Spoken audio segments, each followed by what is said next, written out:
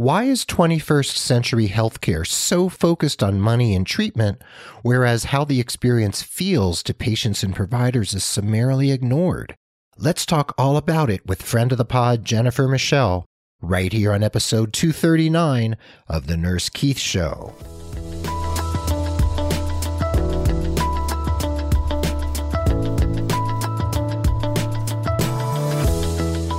Well, hello and welcome to the Nurse Keith Show. I'm so grateful you're here, whether you've been tuning in for years or you're hanging out with me today for the very first time. Thanks for being part of the growing Nurse Keith Nation. This podcast is all about you and your nursing career, and I'm here to share education, ideas, diatribes, and informative interviews with some of the most inspiring people from the worlds of healthcare, medicine, nursing, and beyond. This episode of the Nurse Keith Show is sponsored by Trusted Health, who replaced the traditional job search and staffing approach with an intelligent matching platform that empowers nurses to discover opportunities that fit their unique experiences and goals. Instead of a commissions-based recruiter, Trusted Health uses nurse advocates who work commission-free. Thus, their goal is to connect each nurse to the travel assignments they want and supporting them every step of the way. Check them out at trustedhealth.com/Nurse Keith, and I thank Trusted Health for their generous support.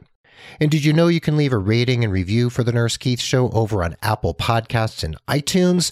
Please head over there, give a rating 1 star to 5 stars, write a review, and if you let me know you did, I will read your review and thank you personally on air. Meanwhile, if you want to see the show notes for this episode, follow along at nursekeith.com/the word episode and the number 239. We're welcoming friend of the pod, Jennifer Michelle, an MBA and podcaster whose insights focus on the healthcare delivery system. Jennifer, it's great to have you here, so let's jump right in. You've said that the jumping off point in healthcare shouldn't be money or resources, but how this paradigm feels to those of us involved, including patients and caregivers. Why is this so important in the 21st century healthcare paradigm? Well, I think because we have almost no understanding of what feelings are, why they matter, and what their role is. And I think we've lost that. I think we've gone from being a place where healthcare was about nurturing to a society where healthcare is very much about treatment. And I'm not saying you don't need treatments. Obviously, that's important. But we now literally talk about healthcare, and people talk about money and supplies and, human capital and all of these things. Mm-hmm. And nobody is really sitting there and going, wait, the first thing is, how do we want this experience to feel? And then let's build from there. It's always about what are the resources and how do we make it work within that? And it's just not the way you create. You have to start with the feeling you want, and then you can build towards that. But you can't layer on a good feeling after everything's in place. It doesn't work that way. And I think it winds up with a situation that is anything but healing. I see. So this makes me think of several things. One is that you're talking about being humanistic instead of mechanistic. Does that ring true for you? Do you resonate with that? Yeah, sure. Okay. I never thought of it that way, but there's a lot to it for sure. Yeah, well, no charge. You can take that and run with it if you like. No problem. You can credit me if you like. It's fine. So the other thing it brings to mind is this notion that you may have heard of before, or maybe there's a listener out there who has, is the notion of the triple bottom line. Have you heard of that? I have not. Oh, so the triple bottom line was introduced to me by a friend here in Santa Fe who's quite a thinker when it comes to health. Her name's Camille Adair, and she does many, many things, and I hope to have her on the show. But the triple bottom line means people, planet, and profits. So if you take a healthcare organization like a hospital system, you don't just look at the bottom line of profit, which is what it seems most are focused on. You also focus on people, which means patients and staff. And then you think about the planet and how your institution and how it runs impacts the environment and the planet at large. So that's also an interesting concept that I think relates to what you're talking about. Absolutely. Yeah. Absolutely. So tell me more about this whole thing of when we value treatment over caring. What are some of the things that we lose in that process? Well, the way I view things is that we have a very mental outlook in our society, that we value intellect, we value rational thought, we value thinking. And obviously those are very, very good things to have. We need those. Yeah. But the things that make life feel good are usually considered less important, even though really they are the things most essential for survival. I mean, you don't necessarily need to be an Einstein to have a good life, but you really do need somebody to care about you. It's a requirement for any person to grow up and feel, healthy.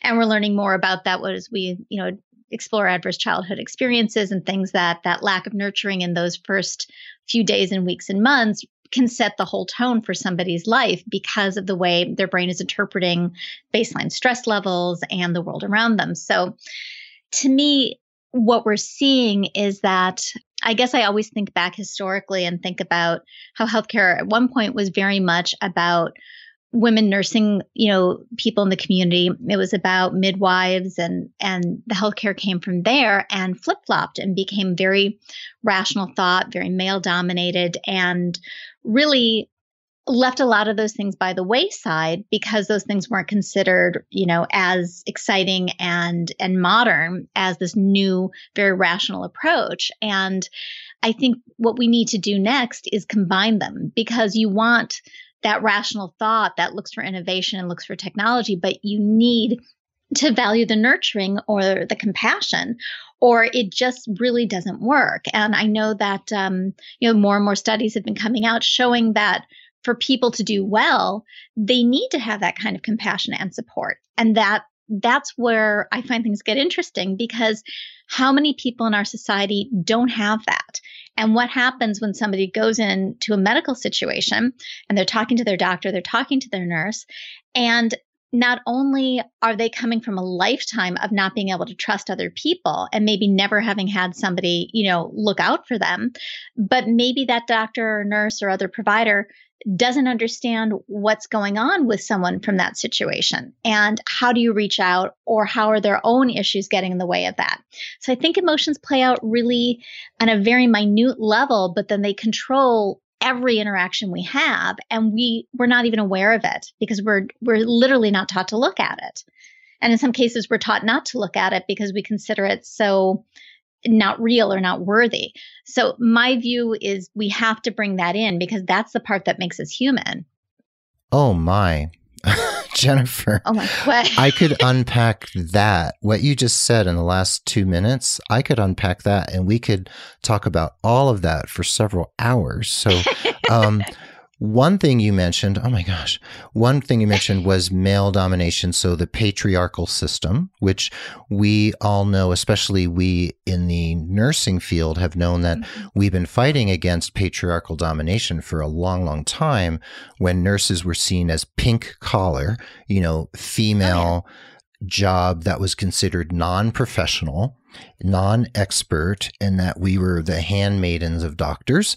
And it also brings me back, God, this is like back to high school, I think, or college, early college, of this whole idea of moving from the age of reason, which was back in the, 18th century or something, maybe, with Immanuel Kant and all those people. Yeah, and then moving into the Enlightenment, where humanistic views were brought forward and out of that mechanistic way of looking at the world. So, it's almost like if you go way, way back to maybe even, I know this is getting esoteric, but to like Copernicus, where we looked at the universe as Earth-centric, but then we realized that it was heliocentric, that the sun, we revolved around the sun, the universe didn't revolve around us.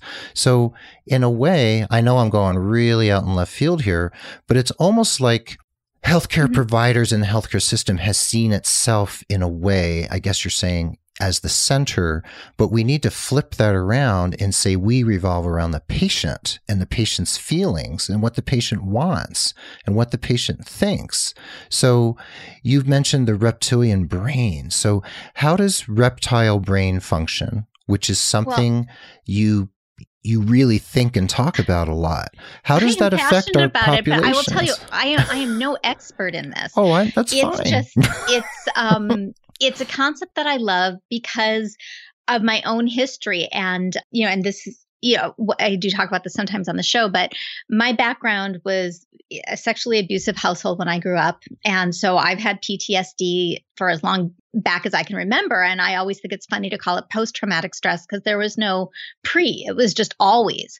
So it's been very hard to pick out the way my brain perceives things, maybe in ways that are not helpful, because it's just the way I've always been since, when I was really, really little. Okay.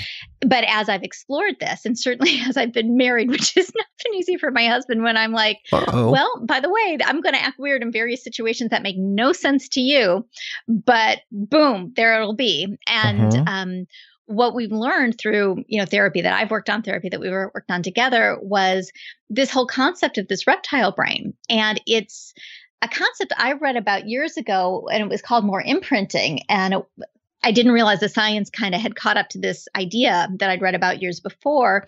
And that, in fact, that is what's going on, is your survival instinct kind of in your brainstem reacts and says, this is a threat. This is not a threat. And it's as simple as that. And it doesn't have nuance. It doesn't have anything else. And once you trigger that threat, the rest of your brain starts focusing on how to deal with it. It doesn't question it. It doesn't say, is this a real threat, or is this a threat that maybe I already survived 30 years ago? It says, whoa, we're in danger now. And everything rationalizes it. And it's so funny because, I got into marketing as a hobby and it became my career. And what I love about it is marketing is about communicating, but it's also entirely emotional because people buy based on emotions. I mean, True. It's very rare that you buy things that are just a pure logical thing. There's always an emotional factor. Either it's that you trust the person who's selling it to you, or you need a car, but you want the Porsche. Maybe you can't afford the Porsche, but that's what you want, And it's funny to me how marketing understands that people rationalize themselves into their decisions, and how salespeople know you talk to what they're telling you is important to them, and you let them convince themselves, and you just keep supporting them along their individual rationalized path. And I just thought, how come business knows this about us? I mean, our entire capitalistic economy is based on this. But in healthcare, where it shows up in very different ways, or even just in our personal lives, we're taught nothing about it. But it's the same mechanism. It's that I want this, I don't want this, this is safe, this isn't safe. I trust you, I don't trust you. And healthcare, I mean, where else is there as much need for trust in our society than in healthcare? And, if your reptile brain is triggered into an I'm not feeling safe situation, you can't just talk to that person and expect them to trust what you're saying. And I honestly think that's at the root of so much of the confusion with the anti-vax situation. And these people who are very well educated clearly love their children, but they have clamped down in a high, protection mode, and see the healthcare as a threat and the community as a threat. And you can't approach it logically. And every time I see another scientist go, well, the numbers just say, and I don't know how they can't see it. I'm like, because we're not rational creatures at root. Right. We're only rational once our baseline feels comfortable. And in that world, something has made them feel unsafe. You have to address that. And it's legitimate. You can't rationalize with somebody who feels their children are being threatened, and that's what they're feeling. So exactly. And then the logic of, well, there are immune compromised children out there. And if your child isn't immunized, you're not contributing to herd immunity. And then these children who can't protect themselves are then going to get a disease that could cause them a lot of problems or be deadly for them. And right. So the logical argument doesn't work. And so I know you're not a healthcare provider, you have a master's in public health, but you understand obviously these deep-seated issues and paradigms that impact the ways that providers approach the healthcare encounter, right?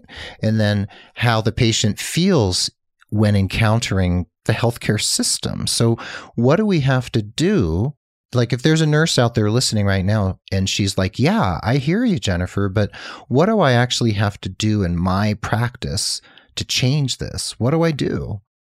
Well, I think it's interesting because I've been on the side of the things as the patient who doesn't trust the medical system. Yeah. I'm not a provider in the sense of being a nurse, but I do volunteer as an EMT, and I certainly have had patients that don't trust you, and you can just feel they put this wall down.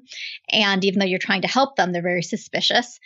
And what you think about is you have to address what's in the room, which is if the person doesn't trust you, maybe you're not going to be able to break through it, because that could be from a lifetime of very good reasons why they shouldn't trust you. You other people's experiences, you don't know what they are, and they're probably very solid. And I think what you can do is at least understand that they're not necessarily being, non-compliant. They're not necessarily being recalcitrant. They're not necessarily being, obstructive, or any of the attitudes we might attribute to them.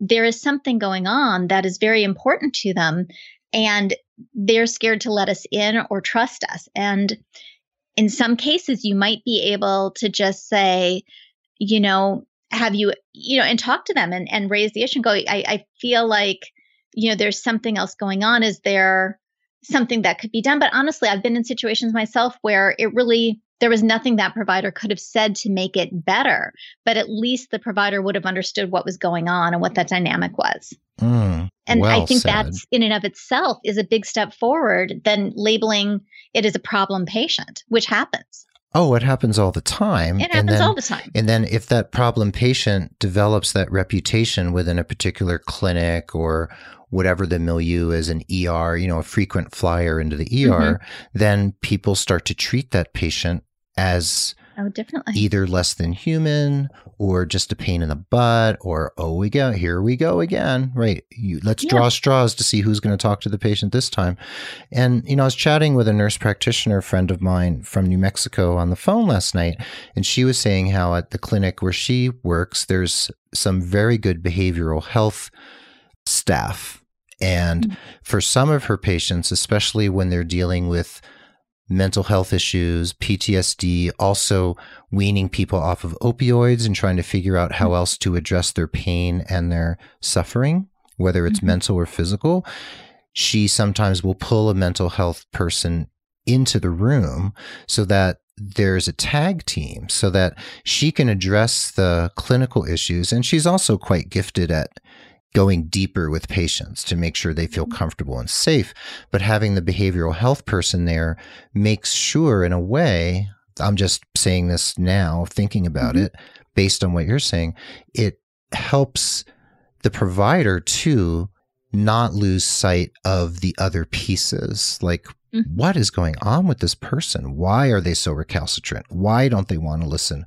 Why are they so afraid? And when we come back from a very quick break, we're going to dig deeper into this reptilian brain thing and also how we can change our worldview and not be so cold in healthcare and rehumanize it. So we will be right back after the break, and we're going to dig deeper and deeper and get to the bottom of this once and for all. This episode of The Nurse Keith Show is sponsored by Trusted Health, a company built by nurses for nurses to understand what opportunities exist and connect to them in the most efficient and transparent way possible. They've replaced the traditional job search and staffing approach with an intelligent matching platform, empowering nurses to discover opportunities that fit their unique experiences, preferences, and goals. Instead of a commissions-based recruiter, Trusted Health uses nurse advocates, nurses just like you, some of whom have even traveled, who work commission-free. Because they're all commission-free, their goal isn't to get nurses into any open jobs. Instead, they focus on connecting each of their nurses to the travel assignments they want and supporting them every step of the way before, during, and after their assignment. And just in case you're wondering, they'll come right out and say it too. No, they don't hound you with phone calls and emails about jobs that you're not interested in, just the information you want when you want it. If you're interested, check out www.trustedhealth.com/Nurse Keith. That's trustedhealth.com/Nurse Keith. Fill out some basic information about your preferences and qualifications, and you can get started viewing job matches personalized for you in minutes. Join Trusted. They're not just an agency, they're a movement, and I thank Trusted Health for their generous support. Now, let's get back to the second half of this episode of The Nurse Keith Show.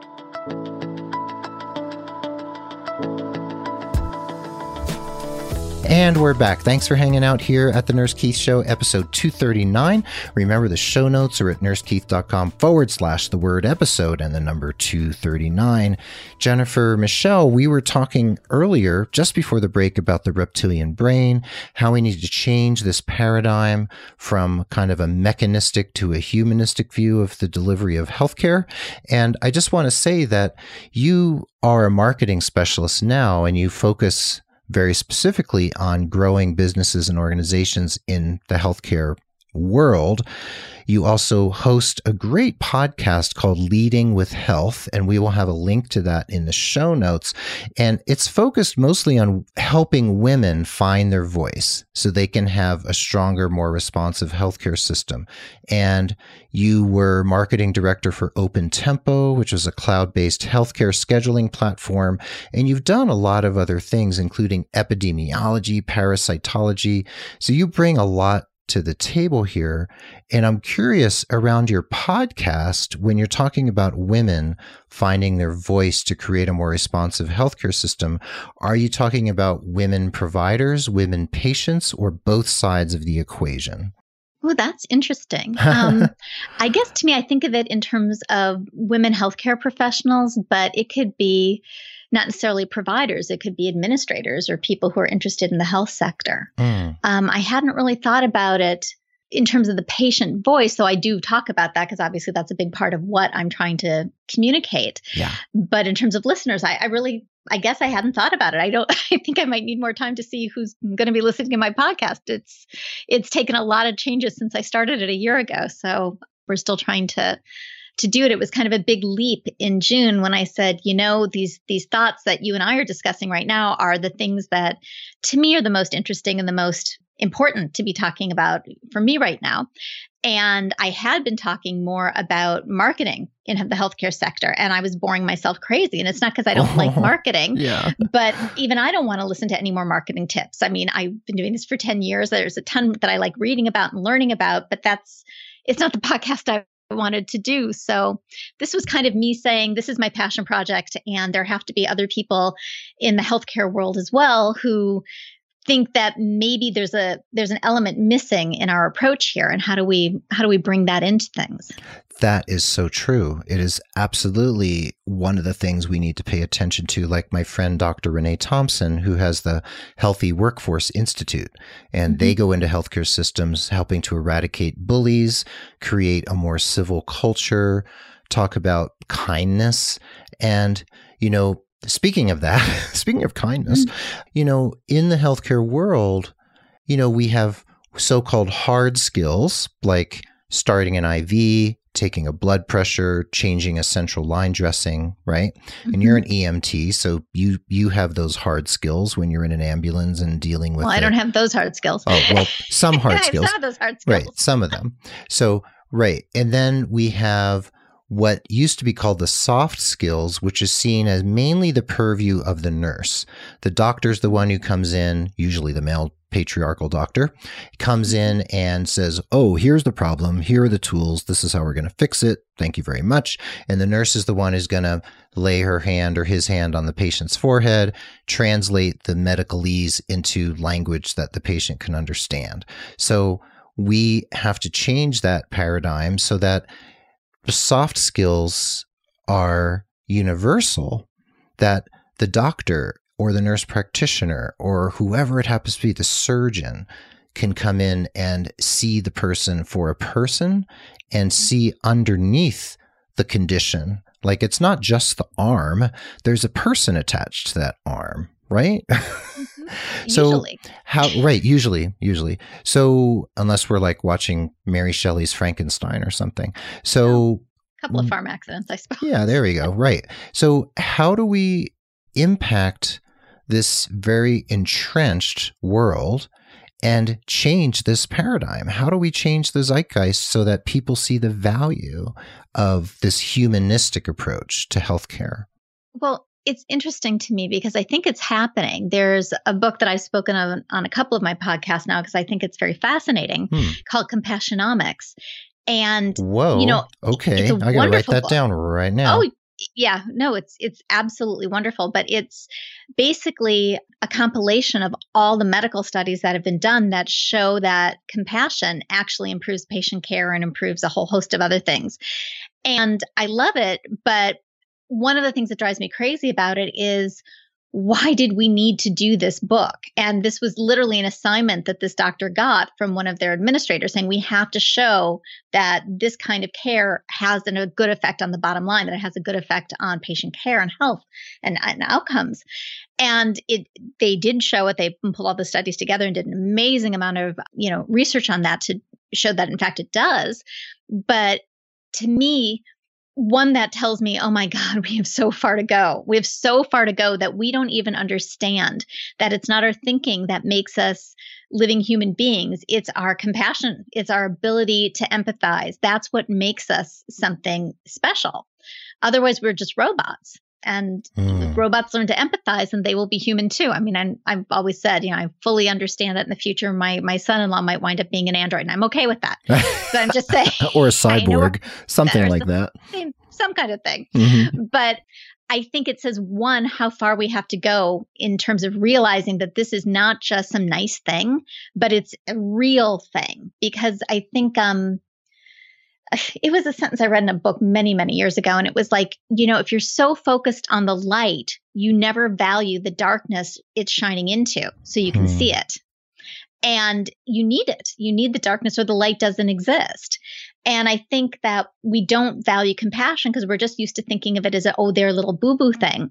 But actually those basic things that come from, traditionally maternal care, but certainly parental care, loving parental care originally, it's fundamental to the entire person's, view of life as they go through it. I mean, that sets their baseline and their expectations of how they should be treated and how they're going to treat others. So I'm sorry, but, Mr. Rogers really was on the ball here. Don't be sorry. He knew it. He knew it. He understood this is critical stuff. And we teach it to our children, and then we expect them to dismiss it and get into the real world. But actually, that is the real world. And we have an incomplete world. And healthcare, it shows up a lot because no one is more vulnerable than when they are sick or dying or literally physically or emotionally somehow broken and in this health system. And they're dealing with complete strangers to take care of their most private, personal issues and most painful issues. So I think the more we value it and the more we explore it, that leads people to understand it in themselves. And we're seeing a trend, people are talking more about their own mental health issues, their own disability issues. And I think that's showing the sense that we have to talk about how it really feels to be who we are. And that makes it okay to be that person, even in a health system, even in this so-called intellectual, rational world. And I think that will allow it to come together. But our society is so split on this right now. It's going to take a lot of healing. But the healing has to start with acknowledging that something important is missing, because it is. Yeah. Well, I mean, our society is split in so many ways, politically, emotionally. I mean, the splits go on and on and on. We can find so many places where we're missing the boat. And we're bifurcated when we should not be bifurcated. We should be monocated. I don't know. We should be monocated. Okay. But it makes sense Coined a term. If you look at it from a reptile viewpoint, which is you're with me, you're against me, you're my tribe or your tribe. Mm-hmm. And we have very much politically right now. But what is happening, I think, this is my theory of the moment. No, just for the moment. Yeah. I think the people who like this very top-down, my way or the highway kind of administration that we have right now, the current president, I'm not a fan of Trump, but I think what he does is trigger these fears in his followers And they get scared of feeling like they're being left behind or not being worthy or dismissed in some way or not valued. And I think he very subtly triggers that and then instantly talks in powerful terms to calm that. Mm-hmm. So it's very much a brainstem level manipulation going on. And that becomes this charisma that they all keep wanting to listen to. And I think that you can't rationalize it. And it's why when you sit down to talk, you can't, you give facts, you give all this stuff, and it doesn't necessarily change that viewpoint because, again, with humans, you can't rationalize away a decision we've made at that core emotional survival level because it's not how we're built. It's not how we're wired. So I think that's why, we have this thing where the Democrats keep trying to present data and all of this, and the Republicans keep coming back with other things. And you're wondering, how can they disagree on basic issues about healthcare or how to take care of society or what a community is? But it's not because theoretically they're that different. It's because on an emotional level, we've decided that survival means going in a different direction. And until we can find a way to heal that in ourselves, I don't think we can reach out very well to anybody else because their opposition threatens us so much, even if really in reality we're trying to work for the same thing. And that, to me, is the quintessential situation we have to heal right now, or we're not going to get anywhere. Good point. Good point. And we have so many vulnerable populations in this country and any country, but let's focus on the U.S. So many vulnerable populations, whether they're mentally ill, physically ill, whether they're quote unquote minorities who have been beaten down, subjugated, marginalized for so long. And we know there are still racial biases in healthcare. There are all sorts of biases, socioeconomic and otherwise. And, if we can't bring this human level awareness of people's pain and struggles and why they decide to do things they do or don't do, you're right, we're not going to get anywhere. And I want to just give just a personal example. I've spoken on this show before. There's a recent episode with nurse writer Ashley Hay, and we talked mostly about being chronically ill as a nurse and a healthcare provider. She has left the clinical milieu, and I have too. And we both I talked about living with depression and chronic pain and PTSD. She talked about her own issues. And that's where we can connect with our humanity and the humanity of others if we recognize our own vulnerabilities and the vulnerabilities of the people we're serving. And one example I would just bring up is that I had several surgeries over the last few years, one in 2017, one in 2018, for a terrible accident that I had. And what happened was my original surgeon, who is a monster, he is amazing in the OR, but when he was at my bedside getting ready to discharge me, his approach from my perspective was kind of sociopathic. It was like, I hear your psychosocial issues, but you need to go home anyway, right? My psychosocial issues did not matter to him. It didn't matter that we lived in a home with a spiral staircase up to the bedroom, and I didn't have a hospital bed, and I didn't have anything I needed in place to go home after a terrible injury and not being able to walk. And then when the surgery was revised a year later, his protege, my next surgeon, he would sit down at the bedside and be incredibly empathic and approach me in a completely different way. And he focused on my emotions and talked about the mechanics of what he was going to do to my leg to fix it. Right? Mm-hmm. So I had on one hand a very sociopathic, mechanistic provider looking at me as if I was just, here is my foot's better, you got to go home. Right? Nothing else matters. How you feel doesn't matter. And then the other surgeon was very focused on how I felt. So there for me is a very direct example of going from mechanistic to humanistic and valuing the quote unquote soft skills of listening to me and the hard skill of saying, I'm going to fix your leg and put a new plate and screws in it. Right? Yeah. So let's say medical school. How do we approach medical training so that our new providers, medical doctors, how do they look at the world in a different way? How do they do that? I guess I'm thinking of things too. I have Crohn's disease, and many years ago, I had surgery for it. And my surgeon also thought I was taking up too much time asking about questions, and didn't bothersome stop to think patient. that I was, I was in my mid-20s, and I had no family, so there was nobody coming to visit me. There was no support. There was nothing. It was just me, and this had been going on for months and all of this. And so he didn't really think about what that meant in terms of my ability to cope with this. And all I remember is him drawing this line down the middle of my stomach and saying so that's where we're going to just do this incision. And I was 24, and bikini thoughts aside, Right. at that time I was a belly dancer, and that was a huge part of my life. And I'm like, absolutely not. And I thank God to this day that part of me came up and was like, no. And we haggled. And I remember haggling, can you put the incision here? And he's like, well, then I might not be able to reach. And then I'm going to also have to do this. And we literally haggled on what inch and what part of my body. And I got one that my costumes can cover. So that worked out very well. But he was not really pleasant, except that he at least was responsive to that. But then there was another doctor who was so scared by the obstruction that they found in me and how big it was, because I had been in denial for months and ignored it and went traveling all over and just ignored that I was puking all the time. And he was like, he wouldn't look at me, and he kept mumbling, and I couldn't hear him, and he wasn't making eye contact. He was telling me this could go at any moment. You shouldn't even go home to get anything. And I'm like, what? And I came out of there yelling my head off and yelling at the nurse station, going, that man doesn't come anywhere near me. I want it all over my records. I don't care if my heart leaps out of my body and bounces around the room. He doesn't touch me. And they just nodded. And he never came near me again, which is okay.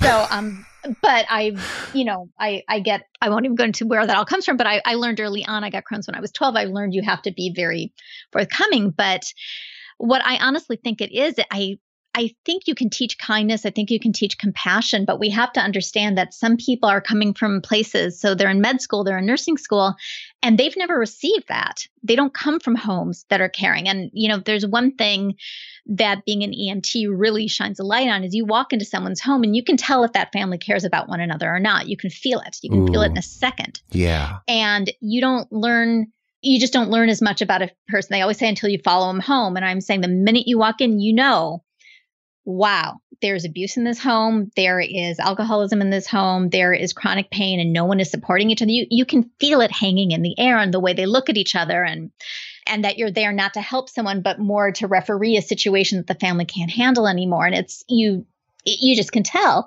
So there are people going into these professions that are about providing care because they're caring people and they want to do that, but they've never received that themselves. And that's something I think we need to acknowledge is, you have to learn it. I mean, I was from a family that was not a caring family.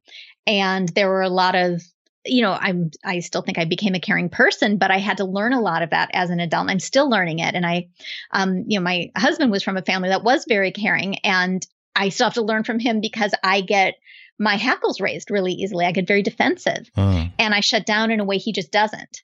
And I think that's the kind of thing that we have to help people through their own emotional exploration so we can be open to someone else's pain, because you can't be there for someone else's pain if you have shut down to your own pain because no one was there for you when you were in pain. So I guess what you're saying in some way is that I, as a nurse, can take my own personal experiences, internalize them, translate them, and then use them as a place to cultivate compassion for others suffering? Yes, but also I think we have to understand that our own journey is part of our ability to take care of others, that it's not like memorizing a textbook. Taking care of another person requires, honestly, that we also take care of ourselves and heal our own pain. And this obviously leads into the whole issue of burnout going on in medicine right now for doctors and nurses. And I think there is a connection there. You cannot, we talk about how you can't be compassionate once you're burned out, but you will burn out because there wasn't compassion to begin with towards you. And you can't give what you don't have. So I think the whole paradigm has to be flipped to how do we nurture ourselves as we learn to nurture others? And how do we take care of ourselves as we take care of those other patients? And that is an entirely different viewpoint than our current medical system, which is we take care of them. We work 24, 36-hour shifts. We don't get a break. We take pride in not peeing for 12 hours at a crack. Right. And that is who we are. And that is not good care. That's not good care. No. So it's not good care of the provider. It's not good care of the patient either. And I think we are not making that connection yet that says this burned out, exhausted person who needs to pee and hasn't eaten, maybe they're not in the best state to provide care. I mean, think about anyone with a child. You know, when you are exhausted and hungry and need to pee, are you at your best for dealing with the toddler's tantrum? No. So I just think that these are, again, basic, as you would say, humanistic ideas that come from the concept of family and caring for one another that have been excised from our current healthcare system as if they were, you know, like a little frippery, a little tra-la, and not an actual fundamental part of being human and taking care of one another. Yeah. So. Boy, you pack so much punch into several sentences. I do see you as a thought leader. I do. That's how I look at you in this world. And I think you have something very special you're bringing to the table here. And from your public health perspective, your humanistic perspective, and the fact that you're an EMT and that you work, it sounds like, in a very local milieu in northern Vermont near the Canadian border. So you see a lot out in the world and you look at it through different lenses, which I think is a very fascinating combination. And, you know, when you're talking about the nurses not being able to pee and having this almost martyred pride and, yeah, I didn't pee for 16 hours and I, didn't sleep last night. And, and there might be a nurse out there saying, yeah, I actually do. I'm guilty of that. I pride myself on this suffering because it shows what a good nurse I am. And that's not a healthy way to look at what we do. And the employers we work for often encourage that kind of behavior. It's like, sure, work a double. And no, we're not going to give you a break. There is no nurse to replace you for you to go have lunch. So grab a cracker and some milk in the kitchen because that's about all you're going to get. And this brings me to data I've seen recently that literally 400 doctors take their lives a year. So an average of one per day. We do not have statistics I can find on how many nurses take their lives, but I'm sure it happens. And I'm sure there's a nurse out there nodding saying, yep, I've been there. I've been on the edge of suicidality, or I've just been on the edge of being on the edge. Like I've had it up to here and I've burned out. So I understand what that's like. It is not comfortable. And we cannot provide the care we want when we're not looking at ourselves deeply. And this system does not encourage that.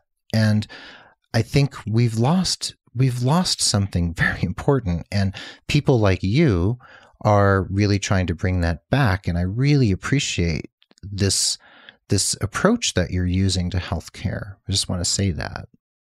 Thank you. I mean, I think these are the issues that I hear you talking about on your show as well. And I think it's something that people are starting to listen to. And it's interesting. I stumbled on the issue of physician suicide many years ago through Dr. Pam Weibel. And I'm trying to think of how I first connected with her, but I think I might have found her on Twitter many, many years ago.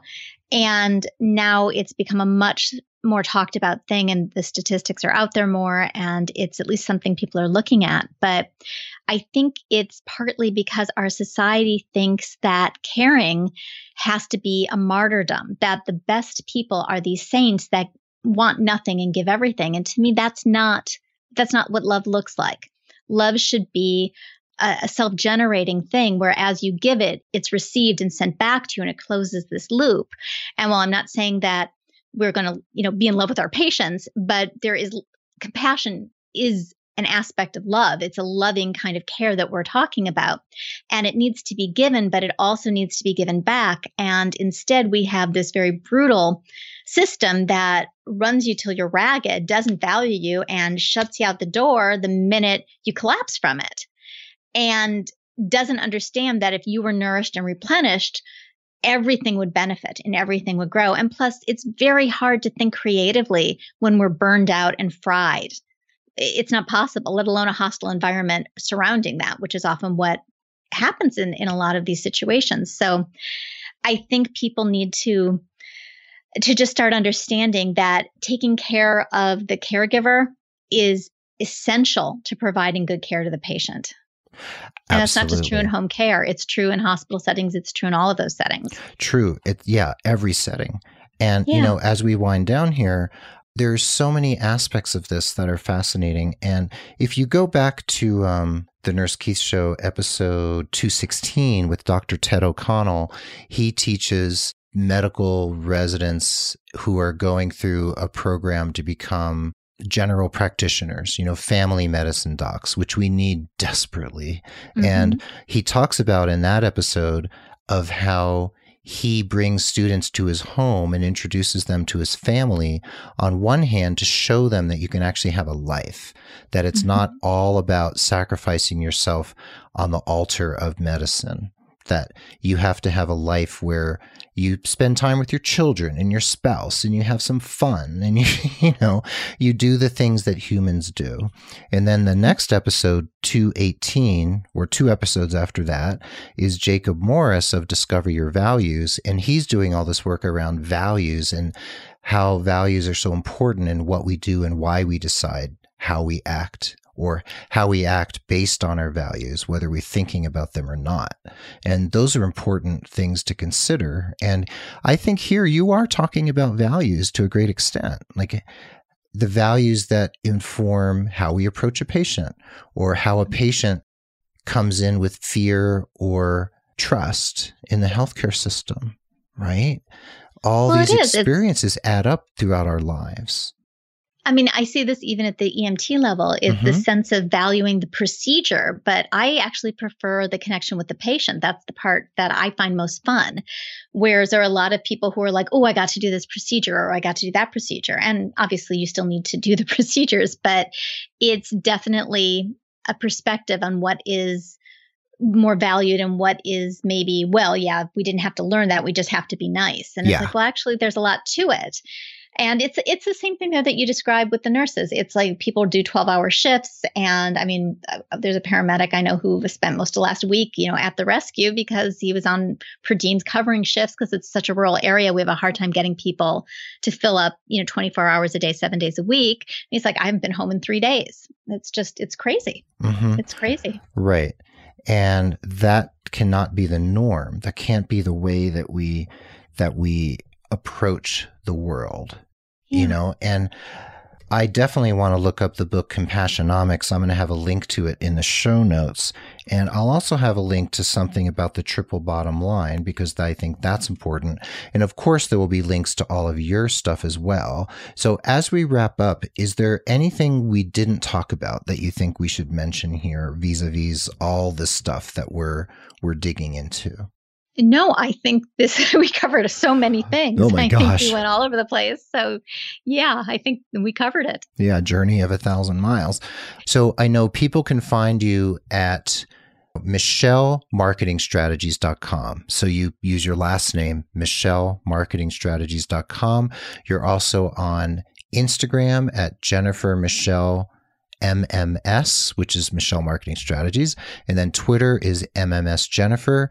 We'll also have a link to your LinkedIn profile if people want to reach out to you. And if you're listening out there and you want to get in touch with Jennifer by LinkedIn, please take my advice that I'm always giving ad nauseum. Send her a personalized message saying, hey, I heard you on the Nurse Keith Show. Would love to have a chat with you or connect with you around this or that. So just a word to the wise. And if they want to email you, it is jennifer@michellemarketingstrategies.com, correct?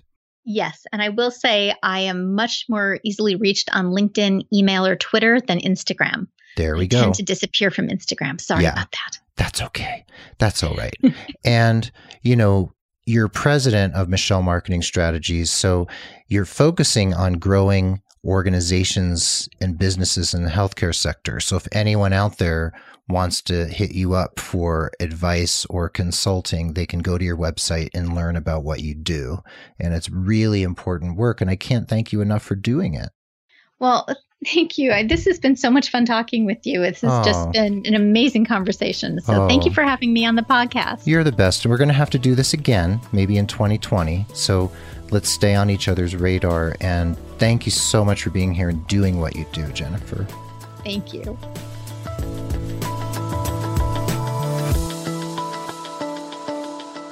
Well, there you have it. Thanks for listening to The Nurse Keith Show. And remember those show notes. You're going to want to go there. nursekeith.com/the word episode and the number 239. I hope you feel uplifted and empowered from this episode.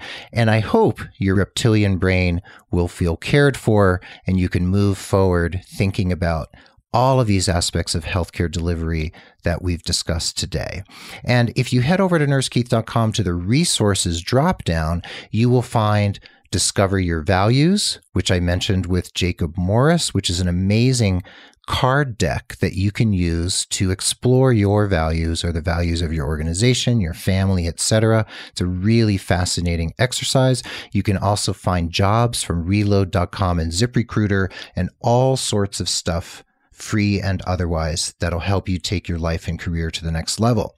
The Nurse Keith Show is edited and produced by Tim Hollowell and his awesome team at thepodcastinggroup.com. And Mark Cappy-Speason is our social media ringmaster. Please keep tuning in again and again. We're going to keep exploring how to take your life, your career, and the healthcare system at large to the next level. Be well, dig deep, seek joy, keep in touch. This is Nurse Keith saying adios till next time from beautiful Santa Fe, New Mexico, and Jennifer Michelle saying see you later from Jennifer? Yes. Vermont? Vermont. You are in Vermont, are you not? I am in Vermont. Yay. All right. Well, thank you, Jennifer. And we will catch you all on the flip side.